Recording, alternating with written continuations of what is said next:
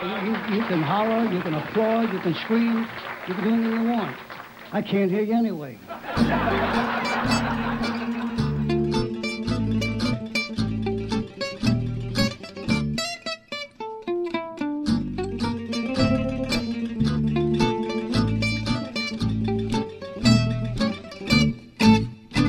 Crazy is the new normal. That's my favorite line from Daron Drew Feldman's new short film, Pivot Pals. The film has its world premiere at Dances with Films in New York City this December 4th during the Shorts Block. Definitely check it out if you are in the city. This was a really fun conversation. I enjoyed talking to Daron about the film, also about his other projects. He's adapting a book into a TV series, very exciting stuff, and then a feature film. We'll talk a bit about all of this in the interview. Really looking forward to having him back on at some point for a longer interview. But until then, this is Daron Drew Feldman talking about Pivot Pals on the Salt Lake Dirt Podcast. Thanks for listening.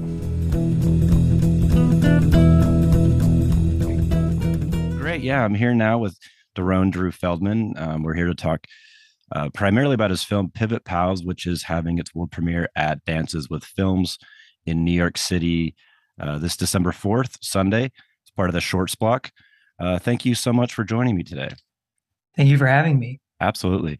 Well, yeah, let's just start out. I got a chance to watch the film and really dug it.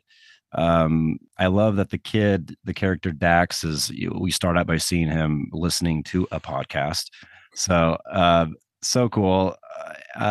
Maybe just the genesis of the film.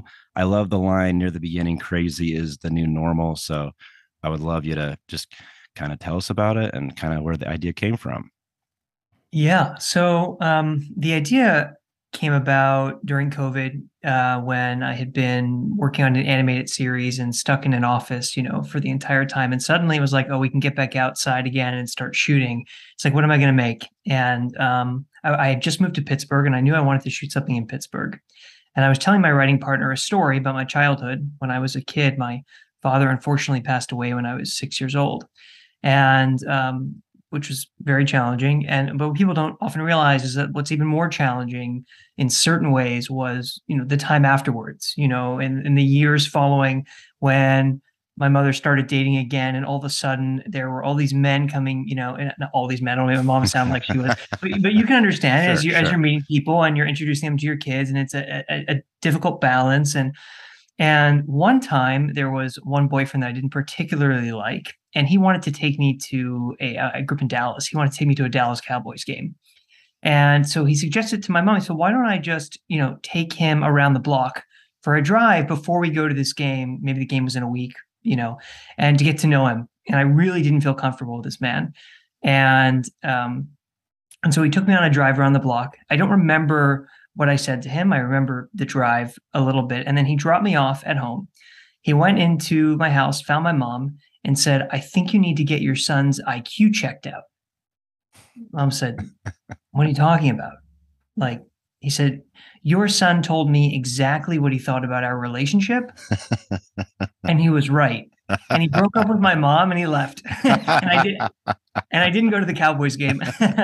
That's great. And I was telling my friend, and when you're thinking about making a short film, you want to do something. It's easiest to do something that's contained, And I thought, well, that's a story that takes place in the afternoon. It was this one little drive. Maybe we can expand on that. And thankfully, my mom did remarry to a wonderful man. And so, for me, that whole experience is a happy ending. Mm-hmm. And so I thought, well, what if we make this film also sort of, find the nuance, but also be, so to speak, maybe a happier ending. So, so we wrote that film. As you can see, the movie itself is not, we didn't just take the story and make the movie of it. It is totally its own piece, but it was inspired by that Genesis story. Yeah, it was great. I mean, it just really, short films, I have so much admiration for a good short film because it is so challenging, I would imagine, to hit the ground running with these characters. You have a very short amount of time, but I feel like it was really well done. Dances with Films, I had the chance to go to the last one in Los Angeles, and they, I think what's great about them is that they just bring all these different stories. So films that you're not typical, you would not typically see, but just incredible storytelling. So I'm excited. Are you going to be able to make it to the premiere up in New York? Yeah, I am. And what's so cool is, I go around, I'm like checking out all the trailers from the other films, not just Hmm. my blog, but in general. And all of the films look so interesting and great. And they're exactly what you said. Hmm.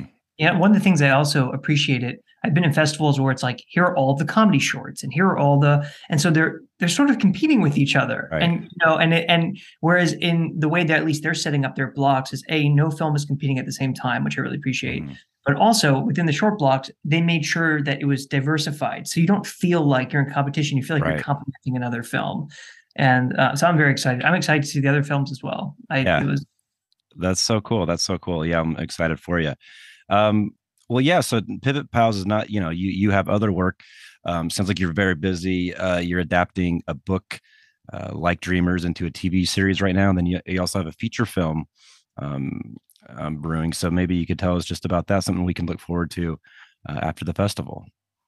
Yeah, so I just optioned this book called Like Dreamers by Yossi Klein Halevi. He's a New York Times bestselling author. He's most well known for his book Letters to My Palestinian Neighbors. And Like Dreamers was a New York Editor's Choice and was also received the Jewish Book Award, National Jewish Book Award. And that has been a book that's been near and dear to my heart for a long time. And in a similar fashion, working with the same writing partner, he said, well, why don't you just try to go get the rights to it and work on it, because when I read this book, I was like, this is a series. Mhm. It reads like a series, it plays like a series. It's a true story about the 55th Paratroop Reserve Brigade in Israel. And it follows these 7 paratroopers who were all at the Western Wall in the 67 war. Mhm. And then they go on to live radically different lives with divergent ideologies. And they're attempting to build Israel in their own visions, so to speak. I Mhm. don't mean that egotistically. It's not like they're going around saying, this is my vision. But you see, you have one person who started out in a sort of left wing kibbutz, becomes more of a capitalist, and on Mhm. the other side of the aisle, and one is an artist who is a totally secular artist, ends up becoming religious, and one joins the Peace Now movement, which is anti-Semitic. And so you see, and these guys, they all have to keep coming back together and serving together in the wars throughout. So Mhm. it's like this amazing look Oh, wow. at just the human beings that were developing Israel at the time, and also it gives you a good inside look at like the social and political commentary that's happening in Israel, even up to this day, and it Mhm. follows these paratroopers up until 2000, the early 2000s. So it's a big series. It's Wow. fun. It's got romance. Got everything. And so it's a big, it's a 600-page book, Yeah. and so I'm currently in the process of adapting it out into a series format. But that's one thing I'm working on. Great. Yeah. No, I'm like this podcast started out as a literary podcast, and then we kind of jumped onto film. So I'm really eager to. It sounds something right up my alley. So I'm gonna buy a copy today. That sounds awesome. Um, Awesome. Great. So yeah, so you're working on a film too. So you had the TV series. Yeah. Yeah, I have Let's hear this about this series. film. Yeah, that's Yeah, a lot you got I have going. this feature film too. This is a project I've been working on with this writer named Glenn Hosking, who's out of Florida, and it is a period piece set during the Gilded Age, and it follows a group of reproduction artists. These are artists that are painting Da Vinci's and Monet's, in the late 1800s, before we could just go make a print on, Etsy. And they are all in these dead-end jobs they can't afford to lose. Like, think of like the worst copywriting job, or whatever it might be for, for a person or an artist. And they're stuck in these dead-end jobs they can't afford to lose, because there's nothing else for them to do. And it's run by this sort of wannabe Vanderbilt-esque entrepreneur, and they're given this opportunity to compete to win a coveted spot in a New York City, it's called salon, or like an art gallery, where they can become a master copyist and also showcase their original works. Mm. And so this competition ensues. It's basically they are painting. The competition is that they have to paint the best. Whoever paints the best copy of Peter Paul Rubens' Wolf and Fox Hunt, Mm-hmm. which is the title of the movie, Wolf and Fox Hunt, gets to get the coveted spot. So there's these seven painters, and they're all painting, and they're all kind of undercutting each other, and it's this big comedy. It's sort of like Noises Off meets with some Amadeus and Knives Out, and it has a lot of structure of Glengarry Glen Ross, baked into it, and they're all competing, and in the same way, right? Like if they don't do it, they're fired. But if they do it, then they have the chance to succeed. And so it's basically a story about them and what ends up happening, and they end up getting themselves in a lot of trouble, and they have to find their way out. Oh, that's so cool. So I love that you know, just from seeing your short film and then these two projects you're talking about, you bring in all these different people from very different walks of life. As similar in some respects, but they're, you know, they're unique in of themselves, and they are all kind of reacting to the same situation. That's yeah, that sounds fascinating. Really curious about your how you, like, when did you become interested in film? Were you a kid? If so, or at any point that you got into it, you decided this is something I could do. I think I could do this. What were some of the inspirations that you drew upon filmmakers that you loved growing up, or as a younger man?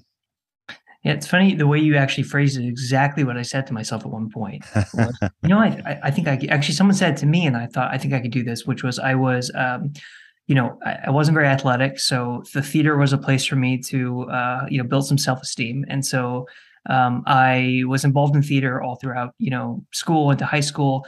When I was in high school, I was doing a play. I can't remember which one it was, but I had a theater teacher come up to me and say, you know, if you wanted to do this, like you could do it. You could be a professional actor. And I was at just acting at the time. Mhm. What do you mean you can be a professional actor? Like, what are you talking about? Like, I could just do this forever? Like what?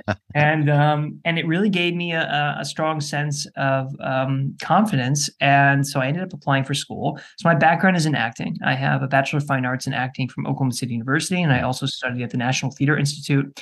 And I also, as I was there, I started exploring directing. And so my way into film was essentially I started as an actor. My first job out of college was touring with the National Shakespeare Company, the oldest, longest touring company in the country. I think it's over 75 years old now, called National Players. And I was on the road for a long time, for a year basically. And while I was on the road as an actor, I had started really having this itch to like direct in a way that I never had experienced before. And because I was like just an actor, you know, and I rewrote a adaptation of Shakespeare's Julius Caesar into a short film with a friend of mine, just to write it and see what happened. And when I moved out to LA, I had a buddy of mine who's a director of photography named Caleb Ball, and Caleb said, you know how to work with actors. You're an actor. I just directed a play out there as well. I can see that you like directing. Like, have you ever thought about doing film, like directing film? I said, well, I had this script, like maybe we could make it. And he was really involved in film, and he said, okay, let's do it together. I'll show you everything you need to know, and I'll fill in the gaps, and you just like worry about the script and the actors. And so we did that project, and it was the most fun I have ever had. And like that was the start. And like from there, somebody else heard that, oh, you made the Shakespeare short film, and it got into Stratford upon Avon's Shakespeare Festival, and they were like, can you do ours? So then I directed theirs, and I was still starting out, so I said, Caleb, please, can you come with me? Like, I don't know if I can, like, being an actor is one thing, like running this thing is another. And slowly it just started building to the point that I do a little bit of theater still, but I primarily work in film now. And then it also developed into writing as well. That's great. I love when actors do, like, young actors kind of take that on, because I think it gives them such an advantage to working with the actors, that they're when the projects they're creating. So I think it just gives such a great advantage. So I guess I could ask about the actors that you did have in Pivot Pals as we kind of wrap up today. I thought they were incredible. Very small cast, but it just they just did such a good job. It really brought me into the story. So I'm just really curious about where you found them. I know on a short film, you got to draw from the resources that are available to you, in a very creative way from other short filmmakers I've talked to. There's some limitations, but I think in some ways I can really like strengthen the film as a whole because it makes it unique in its own way. So maybe you could just tell us about the actors in the film. Yeah, for sure. Well, when it started out, when I was writing it with my writing partner Derek Weisbein, we had a friend of mine in mind. His name was Ty Fanning. Ty was like one of my main, in college. After school, we started a theater company together. He was like a main collaborator. I thought, if I'm going to do this, I want to do this with a good friend, someone that I can rely on that can come in. And so Ty, who played Clay, who played the boyfriend, came in from New York. He even helped me with some of the writing, like some aspects for his character, and we developed that way. And then from there, we went out, and I just went and made a casting call and asked all my friends in New York, because we shot in Pittsburgh, and that's where I'm currently based. And so We found a few people that way. I ended up just posting on Breakdowns, right, which is the sort of the main entity that that Backstage that people use for talent. And for the role of Dax, which was played by Cameron Keat, we just put out as wide of a net as we could, and I found the best one. I don't know. He's great. Yeah. It was like he was great. He's 8. I couldn't believe how intelligent he was and how committed he was and how good he was at taking direction. And it was my first time working with a minor as well. So that was a whole nother, whole experience. And thank God his mother, Daria, was very, very kind and willing to let Dax really go for it, especially because, it's not just, here's a kid playing a side role. Like, he's the lead in this movie, right. along with Ty. And so I think I was lucky to have someone I had a shorthand with in Ty. I had to spend a little more time with Cameron, but you see his performance. It's fantastic. Yeah. But I knew I could do that because I knew Ty could he would nail it on 1 or 2 takes.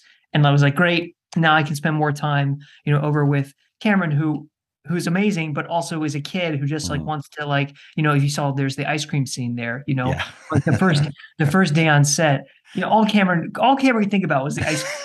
I get the ice cream. This is incredible. Incredible. He's like, when am I going to eat the ice cream? When am I going to smell the ice cream? When am I going to get the ice cream? I'm like, wow, we really should have done this either right at the beginning or really far at the end of the film, And so you're competing with that, with that kind of attention, right? But at the end of the day, he's really committed. And so, yeah, it turned out really well. And I'm thrilled with their performances. I think they were honest. They were dropped in. I think his work, a lot of kids can be like over the top, right? Because they're used to going on Sesame Street or whatever it is. And that he was willing to just kind of drop into a really, serious, thoughtful place. I think it expressed the character very well. Yeah, he did an incredible job. I really want people to check this out. So I guess let's mention one more time. It's at Dances with Films, December 4th. That's a Sunday. That's coming up pretty soon here.